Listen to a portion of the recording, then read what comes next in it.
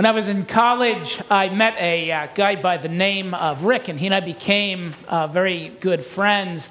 And as the year progressed, we were getting near finals, and we're getting ready to go home. I said, "What are you going to, do this summer?" And he said, "Well, I'm going back to upstate New York. That's where he was from. I'm going to go back to New York, and I'm just going to work the same thing that I've done since I've been 18 years old." And I said, "Oh, what's that?" And he said, "Well, I'm going to be a skydiving instructor." And I laughed. And then I looked at him and saw that he was really quite serious. And I said, "Really, that's what you've done?" He said, "Yeah, I've been skydiving since I was like 14 years old." And I never knew anybody who'd done that before. I knew a few people have jumped out of a plane tethered to somebody, but I didn't know somebody had done it repeatedly. Certainly nobody who had taught it. And I said, "You must have some stories." And he told me some stories that he had that were quite interesting. But he said that most, common, and this was, like I said, the skydiving where you put on a chute and you go. You're not tethered to anybody else.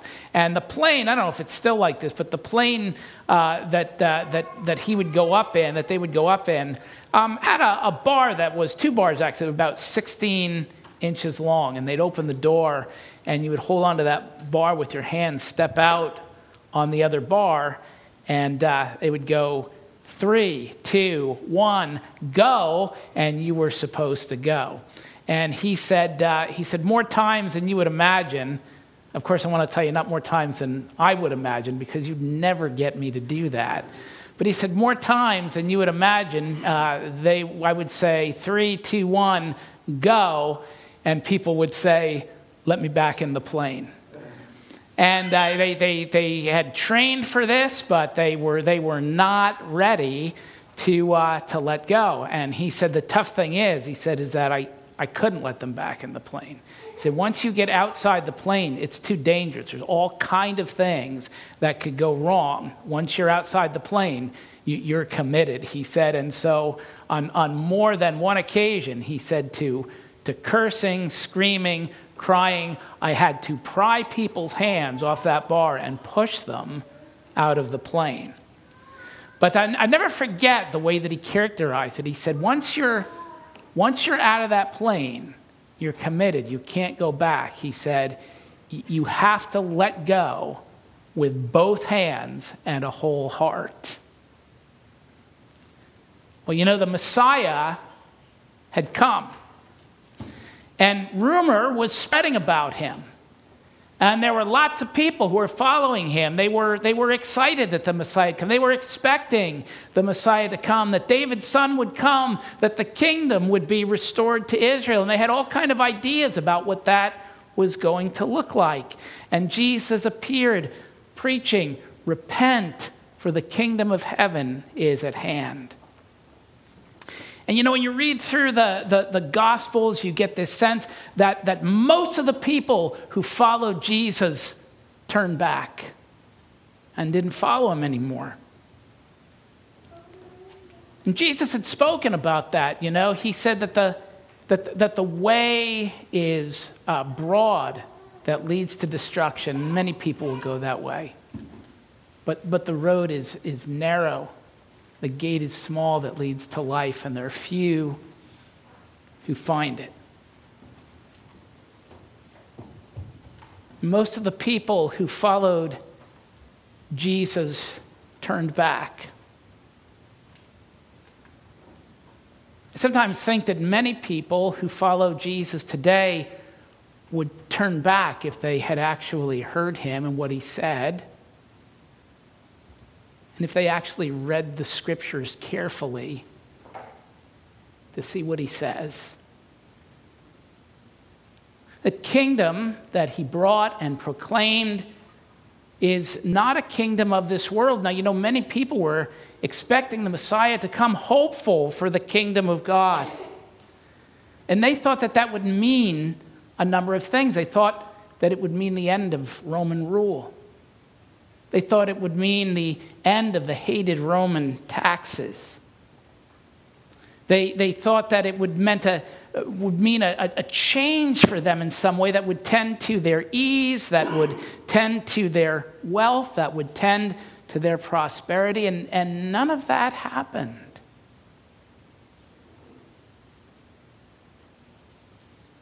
And when this king told them that his kingdom was not of this world, that those who followed him must live by the standards of the kingdom that he was bringing, and that those standards would bring to them every disadvantage in this world, well, they left in droves. The kingdom that he came proclaiming requires an enormous and unnatural commitment. Much more enormous, much more unnatural than letting go of the structure of a perfectly good airplane. It's a kingdom that requires you to embrace it with both hands and a whole heart. And that means letting go of any hope from this world with both hands and a whole heart. We're looking at Peter's first letter, written to God's elect strangers in the world who were scattered throughout the nations. This is the letter of the Apostle Peter to them, and it is the Word of God and the Holy Spirit to you. Praise be to the God and Father of our Lord Jesus Christ. In his great mercy, he has given us new birth into a living hope through the resurrection of Jesus Christ from the dead, and into an inheritance that can never perish, spoil, or fade, kept in heaven for you, who through faith are shielded by God's power until the coming of the salvation that is ready to be revealed in the last time. In this you greatly rejoice, though now for a little while you may have had to suffer grief in all kinds of trials. These have come so that your faith, of greater worth than gold, which perishes even though refined by fire, may be proved genuine and may result in praise, glory, and honor when Jesus Christ is revealed. Though you have not seen him, you love him. And even though you do not see him now, you believe in him and are filled with an inexpressible and glorious joy, for you are receiving the goal of your faith, the salvation of your souls.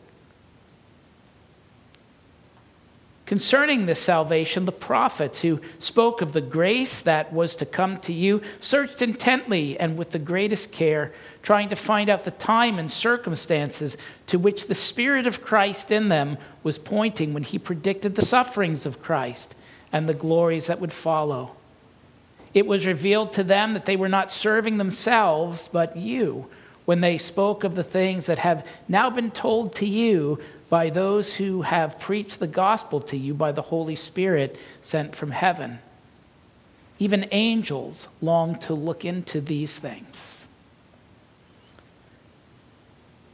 Our Father, as we come into your presence today, by your word, this word, Father, by which you reveal yourself to us, disclose yourself to us,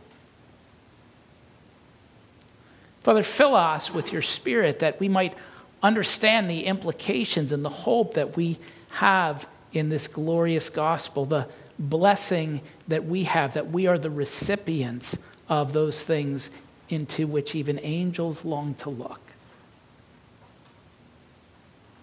And help us to give you the glory today, not only with our lips and our prayers and our singing, but with our lives as we live them through Christ our Lord. Amen.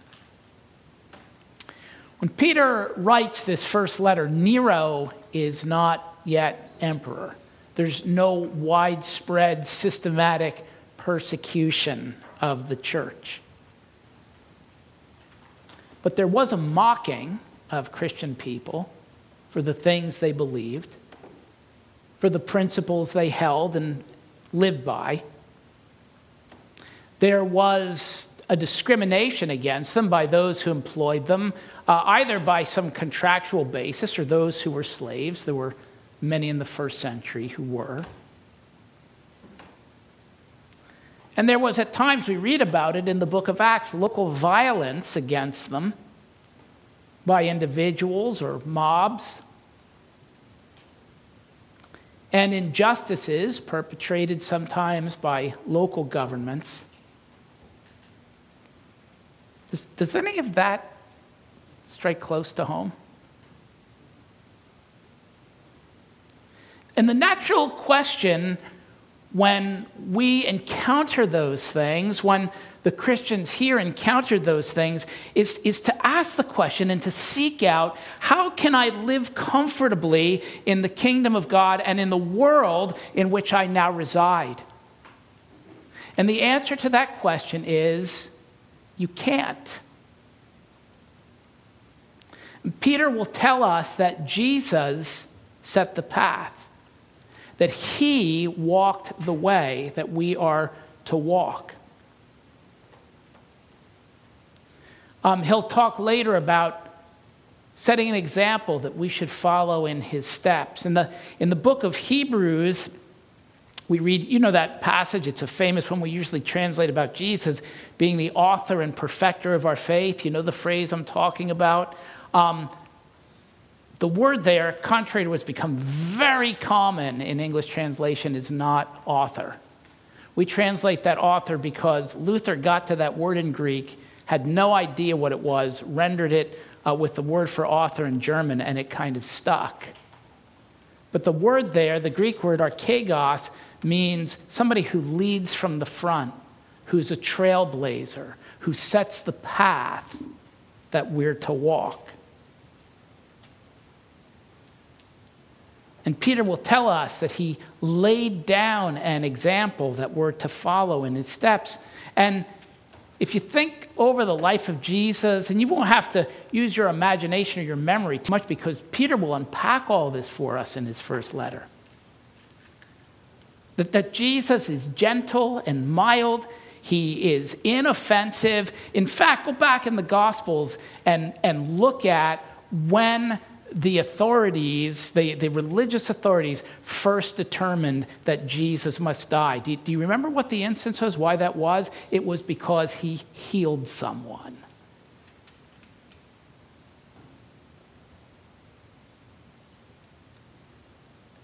And because of that, he was despised and rejected. We cannot expect differently. Jesus said we shouldn't be surprised if they treat the master this way, if his servants are treated in this way. And Peter tells us you have to embrace with both hands and a whole heart an unseen reality. And Peter, as he writes the praise, the extolling of the God and Father of our Lord Jesus Christ, writes to those who by God's mercy have been begotten again. Those who have a new life in Christ. To those whose lives have been radically changed, not merely to those who have embraced a new philosophy as long as it suits them, but those whose lives have been radically changed, who have been born again by the resurrection of Jesus to a living hope. It's a living hope because Jesus is a living Christ. He was dead, and now he's alive forevermore. But it's a hope that's unseen. See, none of those to whom Peter writes had ever seen Christ. He had seen Christ, but none of those to whom he wrote ever saw him. And you haven't seen Christ. And what Peter writes to them is just as true as it is for you. Though you have not seen him, you love him. And even though you do not see him now, you believe in him and are filled with an inexpressible and glorious joy. They hadn't seen Christ, but they believed in him. You remember in John's gospel that when Thomas had heard that Jesus had risen from the dead, he said, I don't believe that. And I won't believe it. I won't believe it not merely until I see him, but until I can touch the wounds, until I can lay my hands on him. And then all of a sudden there was Jesus among them, and he said to Thomas, Thomas, come here. He said, touch the wounds and see that it is indeed I. And you remember what happened with Thomas? He fell back. He didn't need to touch, but he'd seen. And he said, my Lord and my God. And you remember what Jesus said to him? He said, Thomas, he said, you believe because you've seen. I tell you, Thomas, blessed are those who have not seen and yet believe. Peter calls, the church calls you to a living hope that is unseen based upon the trustworthiness of a risen Savior who is unseen. It's awfully easy to speak of faith in an unseen Christ. It's far more difficult to put our hopes in things that are unseen by us. Somebody could speak about the confidence that they placed in their parachute packer all day long. They could say, well, I haven't actually met this guy in person, but he's got a phenomenal reputation. He's never let anyone down. The proof of that comes when you're standing at the bar of the plane. And we would much prefer to put our confidence in things that we can see. To put our confidence in princes and politicians who proclaim themselves our friends. To put our hope and our confidence in majorities and laws and armies. We much prefer to put our hope in things that we see. And over against that, the Apostle Paul tells us in Romans 8:24 that hope that is seen is no hope at all. He wrote to the church at Corinth in his second letter. He said, we look not to the things that are seen, but to the things that are unseen. For the things that are seen are transitory, they're passing. But the things that are unseen are eternal, they're stable, they're immovable.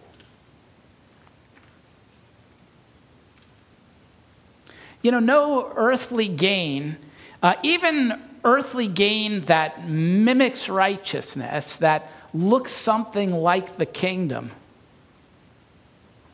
is ever permanent. No earthly gain is ever permanent.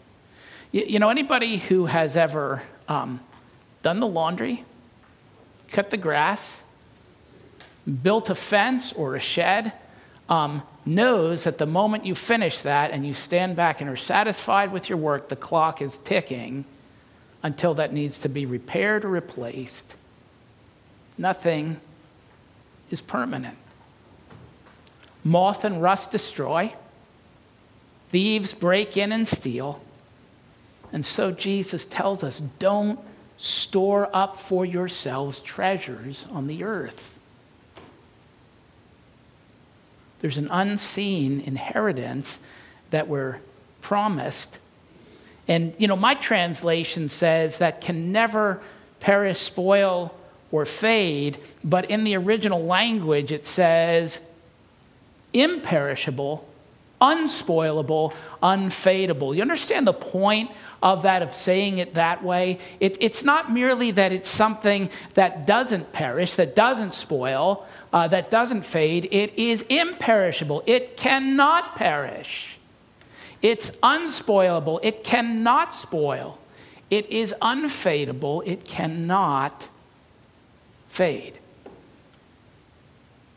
And for Peter, who writes this letter, wanting badly for those who read it to be encouraged in their hope, there's no question that there is an inheritance there. Where is that inheritance? Peter says that it's an inheritance that is imperishable, unspoilable, unfadable, kept in heaven for you. See, what Peter's saying is that there's no question that this inheritance, which is not transitory, which does not pass away, is there. There's no question in Peter's mind it's there. The question is, will you be? Peter is confident that those who belong to Christ will be shielded by God's power, he says, through faith. Faith in what is unseen. That is, for those who are Christ, God will keep their eyes from being averted from what is unseen, from being dazzled by the promise of things that are seen, so that we may lay hold of what is eternal, imperishable, unfadable, but not seen now. And Peter says that the inheritance is there. It's ready to be revealed. Now, you know, in the New Testament, there are a couple of words, a few words actually, that get translated as revealed. This word specifically means to be unveiled. That is, it's there, and we're waiting for the veil to be pulled back and for it to be shown. But the indication of that is that it's not an inheritance that's being prepared. It's not an inheritance that, we hope will be there. Some of you may have had the experience that you've contracted for a house to be built, and they said you can move in May, maybe, right? If we're done, because we're not done building it yet, and if everything goes according to schedule, that's not this. This is there, and it's just waiting to be unveiled. It's waiting to be revealed.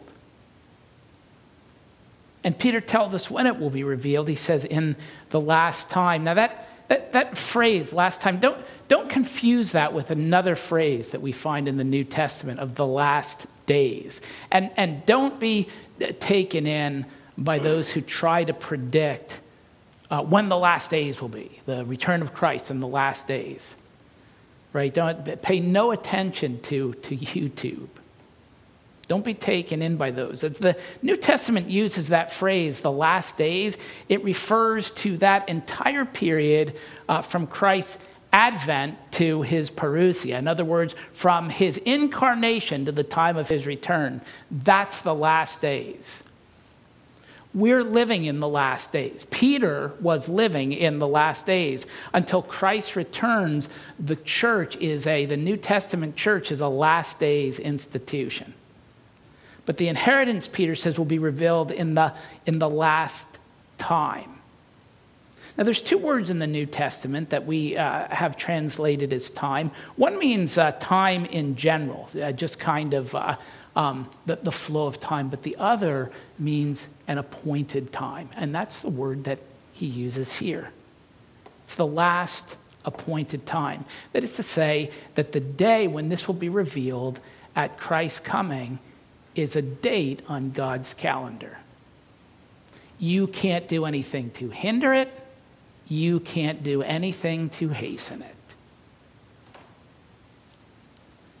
And Peter, to those he writes, he says, in verse 6, he says, in this you greatly rejoice. Now, this is not so easy to see in the English, but in the original, the this that we rejoice in is the appointed time, is that time that we're waiting for. That is that our hope is fixed upon that time. And in saying this, Peter does not deny, remember who he's writing to and why he's writing. He does not deny their or our earthly reality, the reality that is seen. He's not saying, oh, no, none of that's real, the things that you suffered. Oh, it's not as bad as you think.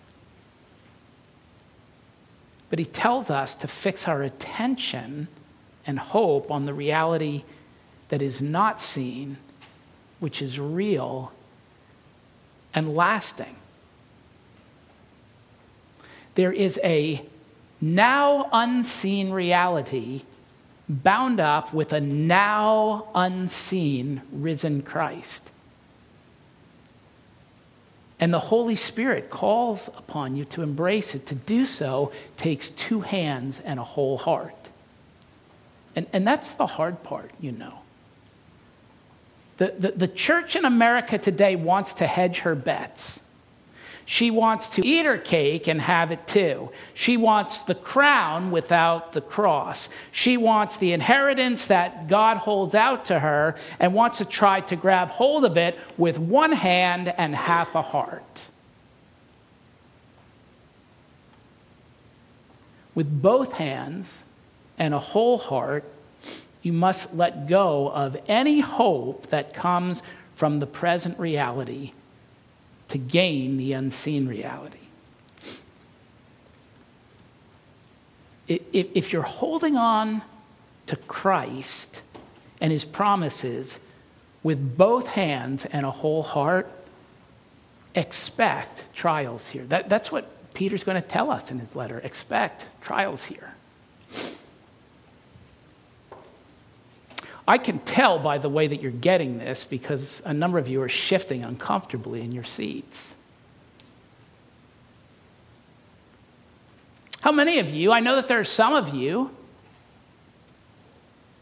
go to work and you're asked not merely to coexist with and to live peaceably with the LGBTQ plus agenda,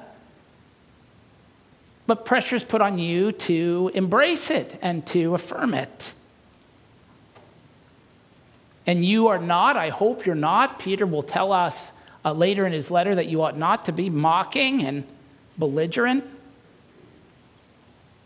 but you are unable to normalize something that God's word condemns as a sin and that you know is destructive to people. It's not what God created us for, not what God created them for. And if Babylon normalizes it, well then, so be it, but you can't affirm it. You can't go along with it. Does that cost you something? Is the potential there for it to cost you something? Or maybe you've been asked to affirm multiple genders or acknowledge that male and female, it's just a construct and it's not a reality. And you know the Word of God, and you know that God created people, male and female. If the idea that our gender is a construct is something that Babylon normalizes, well, so be it, but you can't affirm it. Has that cost you something? Does it threaten to cost you something? And so it's very natural for you, for me, for the people to whom Peter wrote to, would be to look for something seen on the horizon that you can put your hope and trust in. And so it may be that, some politician arises and decries the current confusion and promises you that with your help, he'll drive it back underground.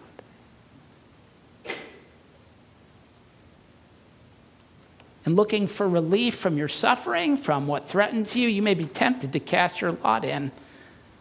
But there's a cost. The cost is that you must ignore, deny, maybe even defend his sin. The cost is that you must never lament his unrighteousness. The cost is that any agenda he promotes, you need to affirm without question. In short, in exchange for relief from one area of suffering, you must be willing to confess to someone, Caesar is Lord. And if you do that, you can live at peace in the world. And if you do that, you've given up the inheritance that is unseen. It's natural to look for something seen on the horizon that you can put your hope in. It is supernatural for you to put your hope in what is unseen. Embracing Christ means doing so with both hands and a whole heart. And that means letting go of any hope that would come from this world with both hands and a whole heart. If you really are Christ's, not just if you like the parts of his kingdom that agree with your agenda, but if you really are Christ, you will not, you cannot escape trial here. And so Peter says in verse 6, the second part of it, he says, though now, as you're waiting for this salvation to be unveiled at the last time, and you greatly rejoice in that, though now, for a little while, you may have had to suffer grief in all kinds of trials. Some of your translations might say, and if they do, they're rendering it well, it is necessary for you to. It's inescapable that you will. These trials, Peter says, come so that your faith, which is of greater worth than gold, though it's refined by fire, may be proved genuine. Why is that important, that your faith be proved genuine? Because, my friends, if you look just a few verses up, it's that the inheritance that is imperishable, unspoilable, and unfadable, that's kept in heaven for you, is done so through faith. You're shielded by the power of God through faith. That's why it's vital that the faith be real. And if it is, Peter says, you'll receive praise, glory, and honor. There'll be a well done, good and faithful servant. Not now. Not now. Expect hardship now. Expect mocking now. Expect derision now. Expect the social penalty now. Not now, but when Jesus Christ is revealed. And lest they misunderstand, Peter says, I want you to know, I want you to understand, he says to those he's writing, he says, I want you to understand that this has forever been God's plan. Concerning this salvation, the prophets who spoke of the grace that was to come to you searched intently and with the greatest care, trying to find out the time and circumstances to which the Spirit of Christ in them was pointing when he predicted the sufferings of Christ and the glories that would follow. It was revealed to them that they were not serving themselves but you when they spoke of the things that have now been told to you by those who preach the gospel to you by the Holy Spirit sent from heaven. You see, in Jesus' day, there were people who were eager for, glad about, excited at the notion that the kingdom was coming, that the king had come, that the son of David was here, because they had grasped what the prophet said with one hand and half a heart. They liked the glory part. They were offended by a humble Christ, by a suffering Christ, by a crucified Christ. And much of American evangelicalism today tries to embrace the Bible with one hand and half a heart. And they like that notion of praise, glory, honor, but are offended that that must wait until Christ is revealed. They're offended that to gain our inheritance will mean disadvantage and suffering for us now. They're offended, as Peter will later say, that Jesus, in the way that he lived, set for us an example that we must walk in his steps. And Peter says, but there's never been another plan. This is what the prophets have said all along. And it's the thing into which angels long to look. The hour's late. We're at a critical point in history. We cannot afford to play church. There are two realities. There is an unseen reality that promises blessing, not now, but when Jesus is revealed, promises blessing for faithfulness.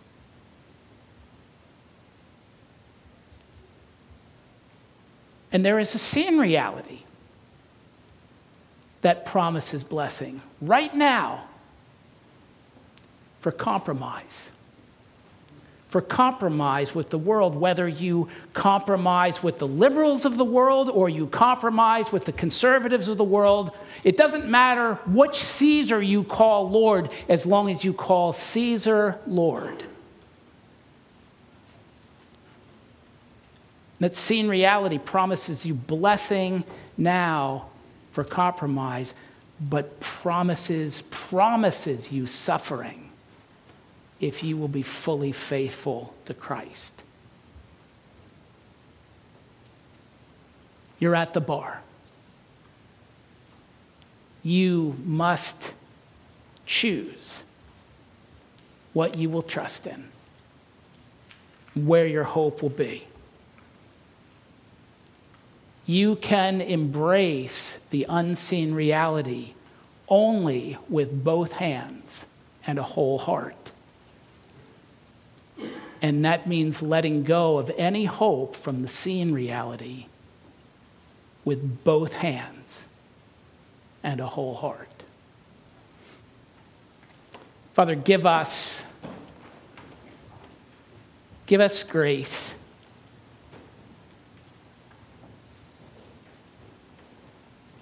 Swell our faith.